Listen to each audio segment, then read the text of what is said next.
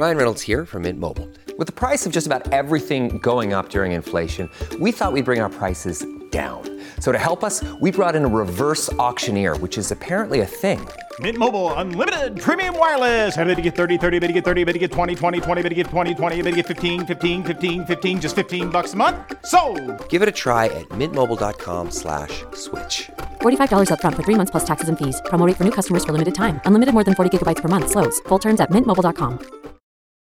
Families have a lot going on. Let Ollie help manage the mental load with new cognitive help supplements for everyone 4 and up, like delicious Lolly Focus Pops or Lolly Mellow Pops for kids. And for parents, try 3 new Brainy Chews to help you focus, chill out, or get energized. Find these cognitive health buddies for the whole fam at ollie.com. That's OLLY.com. These statements have not been evaluated by the Food and Drug Administration. This product is not intended to diagnose, treat, cure, or prevent any disease.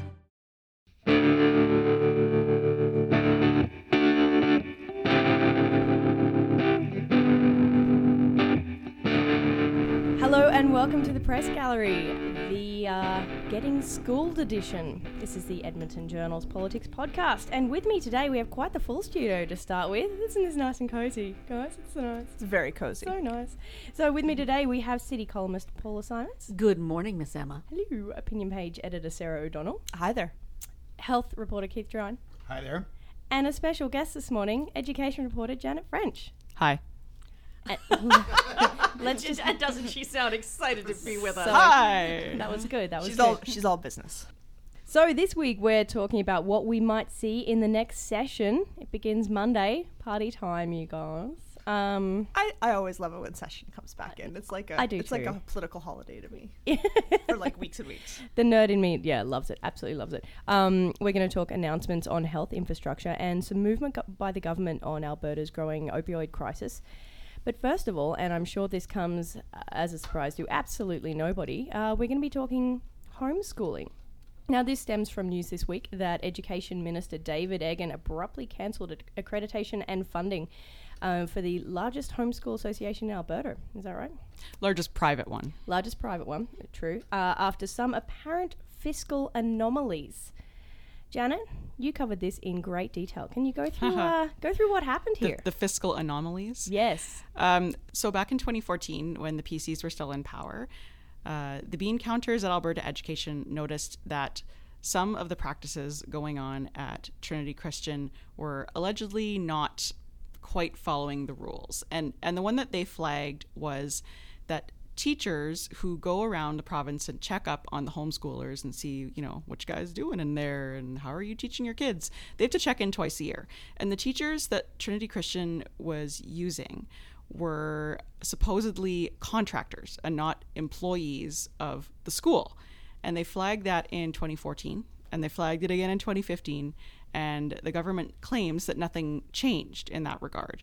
And when their 2016 audited financial statements came in, they're not quite saying what tipped them off, but something in there made them look closer. And then they asked for more documentation.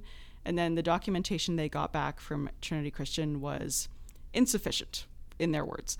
So then they sent in some basically investigators from Alberta Education to go out to Derwent, Alberta, and out to Cold Lake and look in the offices of both Trinity Christian and their contractor, which is called Wisdom Homeschooling. And they didn't find something, or they found something that wasn't happy. They found some things that concerned them enough to call the RCMP and call the Canada Revenue Agency.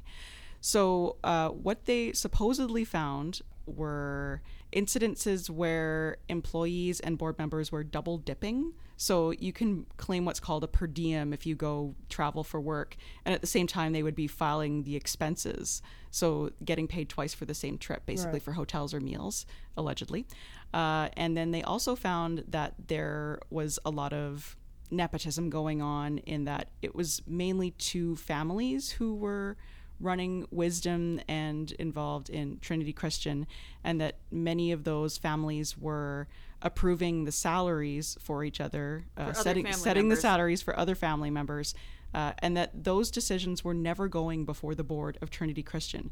Now, this Wisdom Homeschooling, the contractor, they have no relationship with the Alberta government. They're a private business, and they were making all the decisions, yet Trinity Christian is the only one that has the authority to determine and check up on how that money is spent.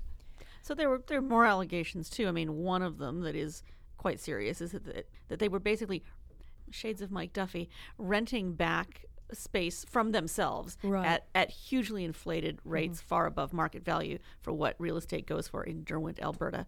And there's an allegation too, because money is supposed to flow back to the homeschooling parents so that the parents have resources to buy books and videos and what have you. So the allegation is that they had retained almost $1 million in funding that was supposed to have flown to the parents, to the kids, that never went to the parents and the kids. And they were doing that by setting an arbitrary deadline, which they purportedly said on their website, Alberta Education requires us that you tell us by the end of June at the every year, what your expenses are and what we're going to reimburse you for, which Alberta Education said is untrue.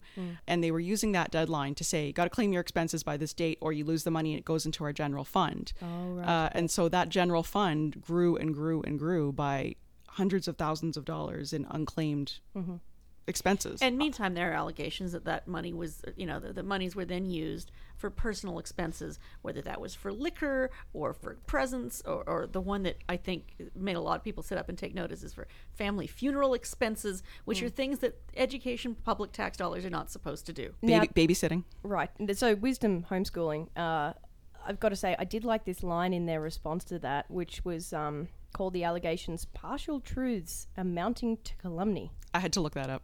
I've never heard that word being Calumny. used. Base calumny. I mean, it means defamation. It's quite an amazing word. What I think has been interesting has been the reaction to the education minister's decision. Right. Yeah. And I have been fascinated to see how in our stories and in letters to the editor as well, some of them have completely dismissed the report. Others say, okay, if there are problems, this needs to be looked into. But they're quite outraged that this has been done with instantly, that the board, the accreditation was pulled, and now they feel like they are out in the cold and they don't know what they're going to do in terms of their children's education. Now, Alberta Education has had answers for that, but it's been fascinating to watch these. Is it hundreds of families, thousands of families? There's 3,500 kids affected by this, right? Just about 3,500 kids who are being homeschooled, and it's not just in Cold Lake. Like, they live from High Level to Lethbridge. They are all over the province. Yeah. Did this come out of nowhere? Like, because they were investigated, right? It all depends on your. I mean, I'm hearing on Twitter a wave. Sarah's right. I mean, the fury in the homeschooling community. They believe that they've been targeted ideologically, that the NDP doesn't approve of homeschooling, that they specifically don't approve of religious homeschooling, and that the NDP were spoiling for an excuse to shut down this board, which does provide homeschooling support for 1/3 of all the homeschooled kids in the province. So people are saying to me, if there was a problem, why did you shut it down in October and not in June? If there's a problem, why did we get robocalls? And, part of the problem is that the province has to act. I mean, you can't just go on and on. This isn't like a school board where you can fire a superintendent or replace a trustee. This is a very, very small, basically two families running a private outfit. It's very difficult to say, well, you can't just put in a new administrator. It's hard to know how you solve this problem. Yeah, the rules are different, because when we've seen the education ministers have passed disband school boards, that's what they've done. They've put in a trustee, a supervisor to continue the functioning of the board in the district. But the rules are different for this, right? There are 45 other places you can register your child for homeschooling in Alberta. Now, not every option is the same. So I talked to one mom, for example, who wants to do what's called the traditional method of homeschooling, where she's not confined to using the Alberta curriculum if she thinks that, say, Saskatchewan's art curriculum is better or something. So not all options are equal, but there are 45 other choices in this province, and Alberta Education says they can handle there's the capacity within the other organizations to take these students in. It's not a shutdown of homeschooling or a push away from homeschooling. But you have to think about how this model works. The whole point of having the way Alberta's system is set up is that if you're going to homeschool, you have to register with an official school board so that your kid is getting some oversight, so that you can't be making up a curriculum of whatever your ideological bent is without any kind of check to make sure that your kid is actually learning something. So the idea was that you had to find a school board and register with the school board. So what Wisdom and this group have been really doing is offering what you might call a board of convenience. You know how, when tankers go out with a flag of convenience from Liberia, this is, the idea of the model is that if I'm homeschooling in Edmonton, I register with an Edmonton school board so that an Edmonton person can come and see what I'm doing. This organization was set up basically as, I don't want to say a front, that's a bit unkind, but but if you're homeschooling in Lethbridge or homeschooling in Fort Vermilion and you're registered with this group, how much oversight can they possibly be providing? So remember that the organization gets funding for every single kid. So 3,500 children, that's a lot of kids. Meantime, the actual physical school only has about a dozen physical registered students. So, in some ways, this is an organization set up to be a board of convenience ideologically for parents who don't particularly want the kind of oversight that a more local school board might be able to provide. And we did touch on this earlier, the notion that, government does, the NDP government has caught a lot of heat for this idea that they don't support homeschooling, they don't support private schooling. Politically, where does this leave those guys? That is a very good question. Thank I you. do not think that the NDP meant to look like they were picking a fight with homeschooling. They have enough issues in education that I don't think they wanted to open up this whole issue about should homeschooling be allowed in Alberta, which is how some people who are just opposed to the whole philosophy of people not participating in the public system have painted this or used this opportunity to discuss that issue. I think they have to just deal with the facts on this very specific case. They have to just deal with this particular matter and try to keep it contained in that box. But that's so hard, isn't it? When there is that perception out there Well, that they are against this fundamentally. But the opposed to it. people who are homeschooling, if you look at the Alberta Home Education Association webpage, the overlap between the group who are upset about Bill 10 and the GSA rules, who felt that was too much government imposition of morals onto them, the overlap between them and the homeschoolers is substantial. So on the Alberta Home Educators Association website, they have lots of material about lobby your government, about the imposition of the Gay Straight Alliance bill, and so that group is already riled up.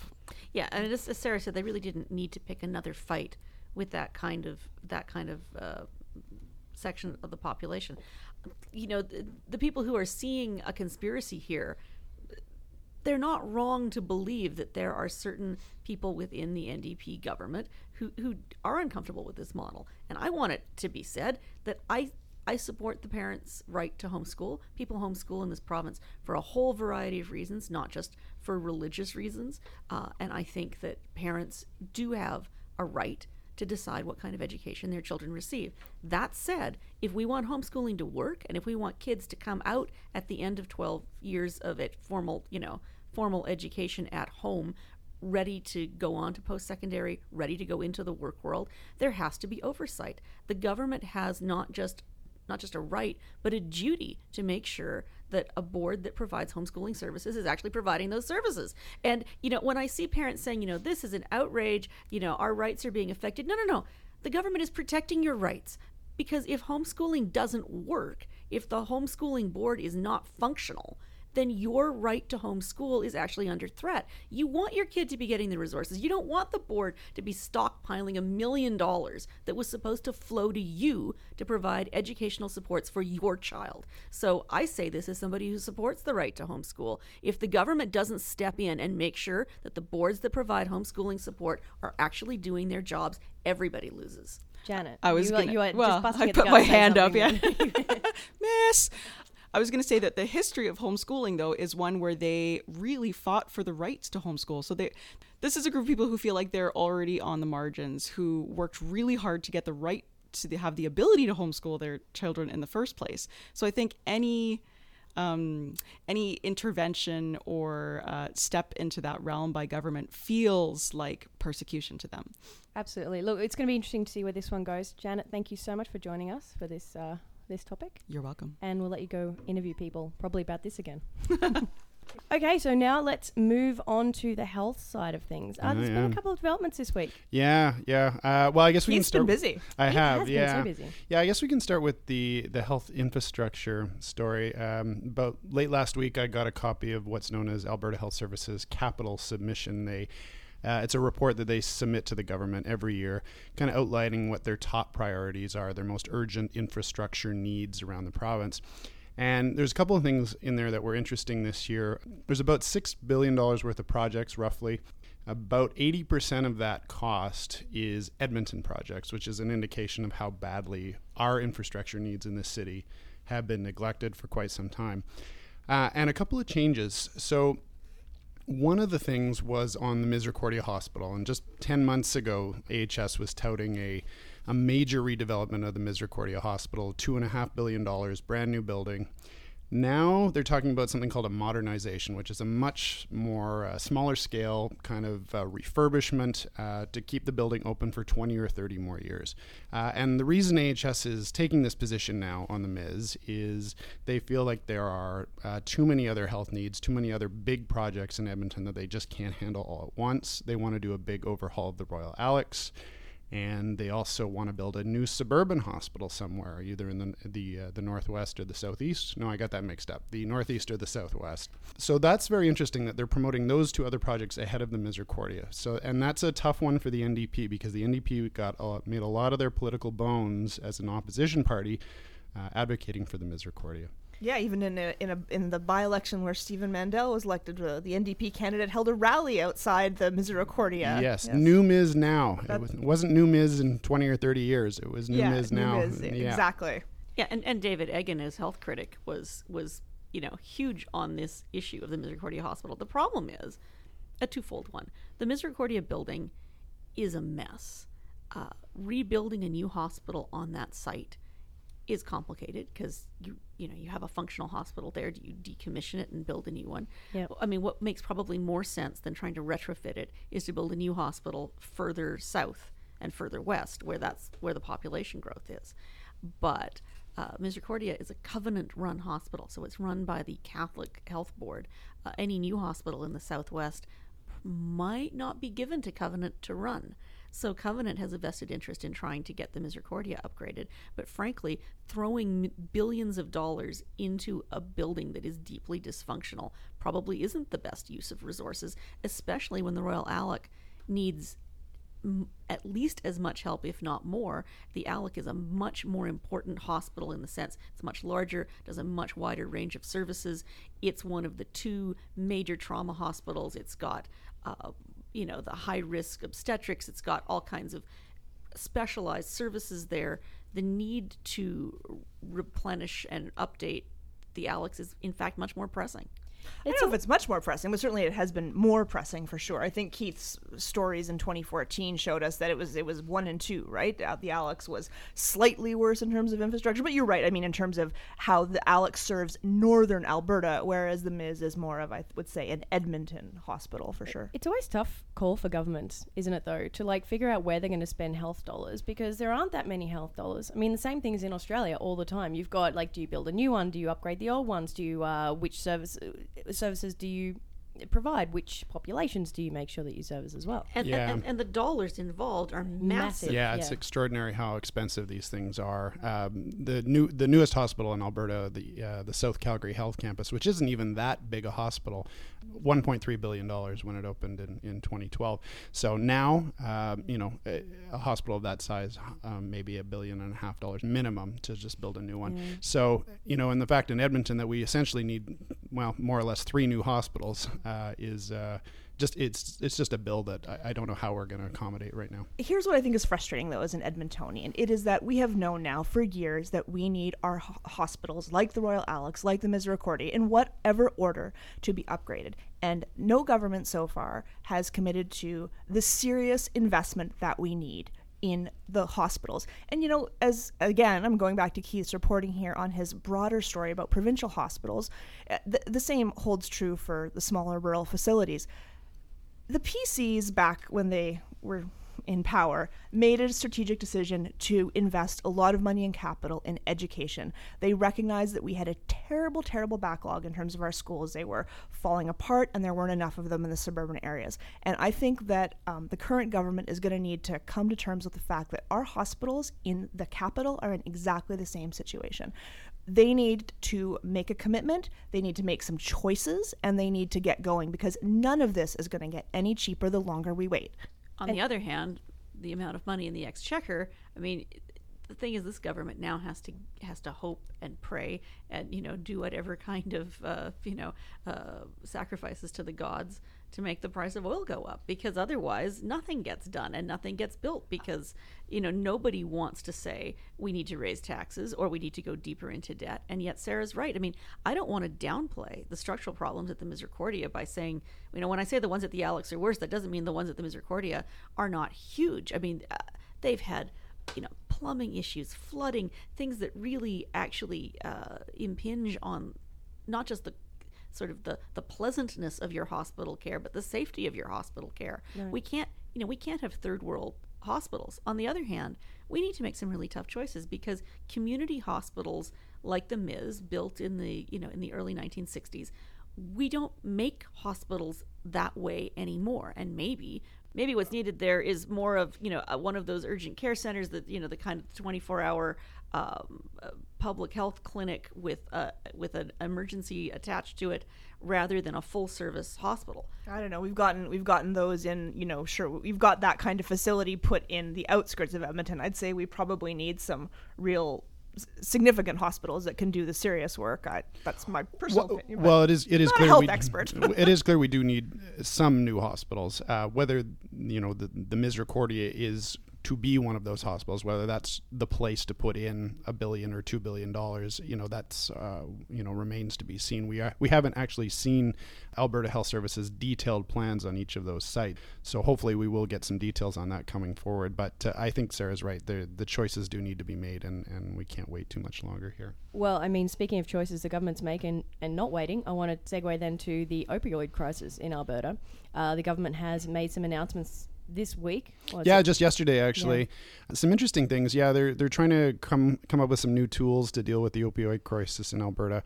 They're going to do some things around trying to get more primary care doctors to feel better about giving opioid replacement therapy like methadone and so on. Yep. Train some more people to do that. They're going to collect some more statistics. They're going to try to deal with some prescribing habits from physicians. But I guess the most interesting and probably the most controversial thing is they're going to be giving some funding to some organizations around the province that are looking at putting in safe injection sites, also known as safe drug consumption sites. And so those sites are obviously very controversial. The proponents say they do work, they save lives. Other people say, well, this is essentially the government facilitating criminal enterprise. The communities where these things are located or rumored to be located, they don't want them there because it attracts a certain clientele to the area. So this is going to be very interesting to see. The money that's being put forward is pretty small potatoes at this point, and the government says we're just going to explore the need for like a safe injection site. But certainly this moves it down the road a little bit, and once you kind of get it going, it certainly seems the government is interested in perhaps getting some of these sites up and running. So Keith, this is the thing I didn't understand. I mean, a safe injection site like Insight in Vancouver works because there you have a very you have a clientele where heroin is the major drug of choice, and you've got a lot of concern about intravenous disease. So you say, hey, come here. You can get a clean needle. It reduces your odds of getting HIV or hepatitis. Fentanyl, if you're taking it in pill form, I mean, going to a safe consumption site, I don't see. It's a completely different kind of fish. To put it in sort of weird terms, I don't see the marketing draw. I mean, I can see why if I'm an addict, I'm going to go to a safe injection site because I'm going to get something. I'm going to get a clean needle and a safe place in which to shoot up. Why would I go someplace that is, not any fun to take a pill? Yeah, I mean, that is a very good question. I suspect the argument they're going to make is if you are at all worried about what's in that pill, because honestly, fentanyl, we don't know what's in it sometimes when it's sold on the street. Very, very strong. That's right. So if you go to one of these sites and you take the pill there and something goes wrong, as it often has, hundreds of deaths in this province, then at least there is medical care. There are people with naloxone kits, and potentially you can get your life saved if something goes wrong. I understand that that's the argument. I just don't see that you're going to convince anybody. I mean, it's interesting. We have a case this week, which I think is going to be really interesting and controversial, where a young man is charged with manslaughter after he allegedly provided fentanyl to a friend of his. And in the moments before these guys, took their pills, they were playing video games together. I mean, this is, as I say, if you are addicted to an injectable drug, I can understand why you want to go to a place where there is a nurse and clean supplies. I just think fentanyl socially functions differently, and I'm not sure that the model, which I support, I don't want to make it sound like I don't support safe injection sites, because I do, but I think safe consumption sites, I just don't know that socially the way the drug is used in the community is the same parallel. Yeah, no, I see your point. I think psychologically the fentanyl user is different than the heroin user, for example, and so hopefully the money that they've set aside here is going to look at that very question you've asked, whether people will actually use these sites if you're using fentanyl. Did they say anything more about going to a provincial state of emergency on this, like BC has done, declaring it like a public health crisis? They've said time and time again they're not going to do that. Yeah. No, it's a no-go at this point. I'm not sure what the trigger would be to declare a state of emergency. It is actually interesting. The number of fentanyl-related deaths actually is going down a little bit in the second half of this year. So maybe that's a sign that some of their measures are starting to work. Well, and it may be that this is the kind of problem that flares up and then burns itself out. Because when you've got a drug that is this toxic, that is this likely to kill your customer base, sometimes these things, they have their moment. Everybody, it's the crisis of the moment, and 18, 24, 36 months pass, and the drug loses its hold on the marketplace because there's a lot of blowback if your product routinely kills your customers. So, it may be that by the time we've actually ramped up a response, the issue may, in a peculiar way, have burnt itself out. I want to move on now to the beginning of the session, which is, of course, on Monday. It's already been extended by a week to the December 8th. It was supposed to wrap up on the 1st of December. A few things on the agenda. We've got new tax incentives by the NDP, a couple of those. Some movement on the climate change file. I reckon the power purchase arrangements is going to be a big thing because, of course, that's going to court. I think it might come up. Just, call it a hunch. Oh, gosh. I'd almost been able to forget that over the summer. Oh, no, never forget, Paula. Never forget PPAs. We're going to get some actual job numbers from the Alberta Jobs Plan, which will be interesting considering the pushback that the NDP got on that when they introduced it. But what do we think the NDP really have to work on this session? Because they're not necessarily going into it in a happy space right now between the carbon tax and the homeschooling and jobs and oil and et cetera, et cetera, et cetera.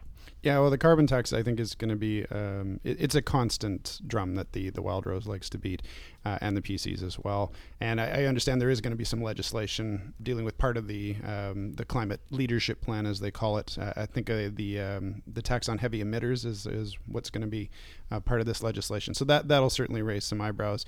I don't know if we're going to get another fiscal update at some point as well, as there's another quarterly update coming, and those are always fun right now. Those are the things. Must dread those days. Yeah, those are the things that the Wild Rose loves, because it's just bad news after bad news. Absolutely. Well, I also think that as much as we're going to be looking at the session, two of the parties, the opposition parties, are also going to be having meetings, and that may pull a little bit of focus from what's happening at the legislature. You've got the Wild Rose having their annual policy convention this weekend, and then the week following, the Progressive Conservatives have a policy convention as well, with a leadership debate in the mix on one of the evenings. So that even though those are opposition parties, there's still a huge amount of interest in that side of the political spectrum. So everyone wants to see, like, what will Brian Jean say? What will the policies be? What's Jason Kenney and Sandra Jansen going to talk about when they get up on the stage for that leadership debate? And will there be any Unite the Right supporters for Jason Kenney rock up to the Wild Rose convention this weekend? Yeah, I wonder if he's going to show up, or some of his supporters are going to show up and just cause a big to-do right in the middle of that Red Deer Hotel. Maybe bringing his like blue pickup that's truck. What I'm hoping. That's what I'm hoping you'll tell us in your reporting, is like about if there is chatter going on about that Unite the Right, and is that undermining what Brian Jean is trying to do. Of course, I am heading down there in a couple of hours actually after we wrap up recording this, so that's going to be a happy, fun party time. I wonder if they are going to be there. But then next weekend, you're right, it's a big leadership debate. Jason Kenney, Sandra Jansen, whoever else decides to actually put their money where their mouth are. Yep. That's going to be, I hope they live stream that. I'm not going to be there, but I could come up with a pretty solid drinking game, I reckon.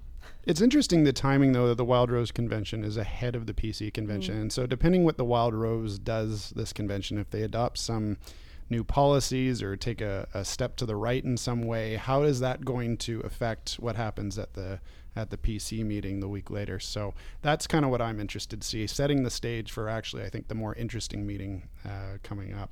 Sarah, you have some policies in front of you. I don't. Exciting there you want to highlight? I didn't read the entire 68 pages in great detail, but I was looking for this one struck me as kind of interesting. It was on the economy that Wild Rose members believe the government should, and the proposal is to balance the provincial budget over the course of a single term.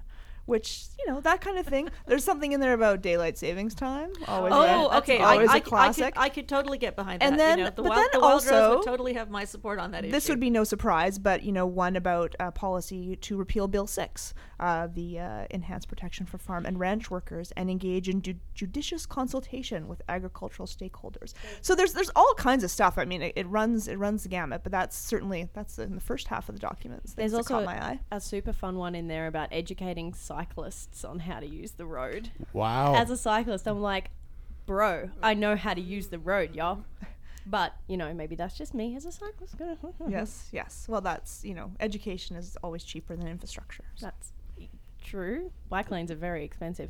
I think that's all we have for politics, eh? Yeah, we'll wrap it up there. Let's wrap it up there. It's been a long one. Let's move to our regular segment, good stuff from the gallery. Keith, have you got something there in front of you? Just a couple of things from the New York Times, two pieces on Hillary Clinton, which I found quite interesting. That give some insight into how she became Hillary Clinton. One is called How Hillary Became Hillary by Robert Draper in the New York Times, and the other one is The Road Trip That Changed Hillary Clinton's Life by Amy Chozick. Nice. Sarah? Oh my God, you've got New York Times. Well, that's what I was just wondering. I was just racking my brain to think if I could think of something that I wanted to recommend that wasn't New York Times. And my second choice also came from the New York Times, because if you happen to miss the full spread of all of Donald Trump's tweets, that was quite spectacular. All the people Donald Trump has insulted. Yes. Or that Donald Trump insult generator on the internet. Have you guys seen that? Yeah, I made myself some. It was kind of awesome. That's my good stuff. Claiming it. So I'll still make my recommendation, because Keith went for the Democratic side. So I'll make my suggestion from the New York Times opinion section: "The Lonely Life of a Republican Woman" by S.E. Cupp. It was an interesting read, and I would recommend that, because we're only a few days, mercifully almost just 2 weeks left in this presidential election. So soon it will all be over. Paula? I have something entirely different to recommend. Okay. It was a most extraordinary piece I read this week from PBS on their website about the hookworm. I know this sounds weird, but I had no idea that the American South in the latter part of the 19th and early 20th century suffered from an extraordinary hookworm infestation, and the hookworms made people anemic and unable to work and unable to be educated properly, and it spurred a whole lot of horrible stereotypes about the South, which were grounded in the fact that people were infected with hookworms. When they went through a radical public health reform to wipe out the hookworm in the southern United States, it completely changed the economy and the politics of the region. And I thought it was such a fascinating piece, because you do not think of, a bug, a parasite, as having that profound an effect on a region's economy and on a region's sociology. Well, I never thought that I would say that reading about a hookworm sounds very interesting, but it does. It was just a great piece, and I was happy to have something about politics that wasn't about Donald Trump, but was about... There's nothing wrong with having a recommendation about Donald Trump. but it's something about hookworms instead. About That's not lovely. Parasites that suck the blood out of the body politic. It is Halloween. Yeah, that's I true. did that's think true. about recommending Spooky, a piece about etc. tapeworms and dieting, but I decided against it. So thanks for bringing up the worm. Oh my god, you Bullshit, guys, Paula. this is gross. So I'm going to wrap it up right now. Paula, Sarah, Keith, photographer David Bloom, who's going to put some of this up on the edmontonjournal.com. And thank you, Janet French, for joining us. She's out in the newsroom now doing other things, but I'm sure she'll hear this. So yeah, this will be available at edmontonjournal.com, also at TuneIn Radio, iTunes, and our SoundCloud channel. This has been the Press Gallery. Thank you so much for joining us, and we'll be back this time next week. Have a good weekend.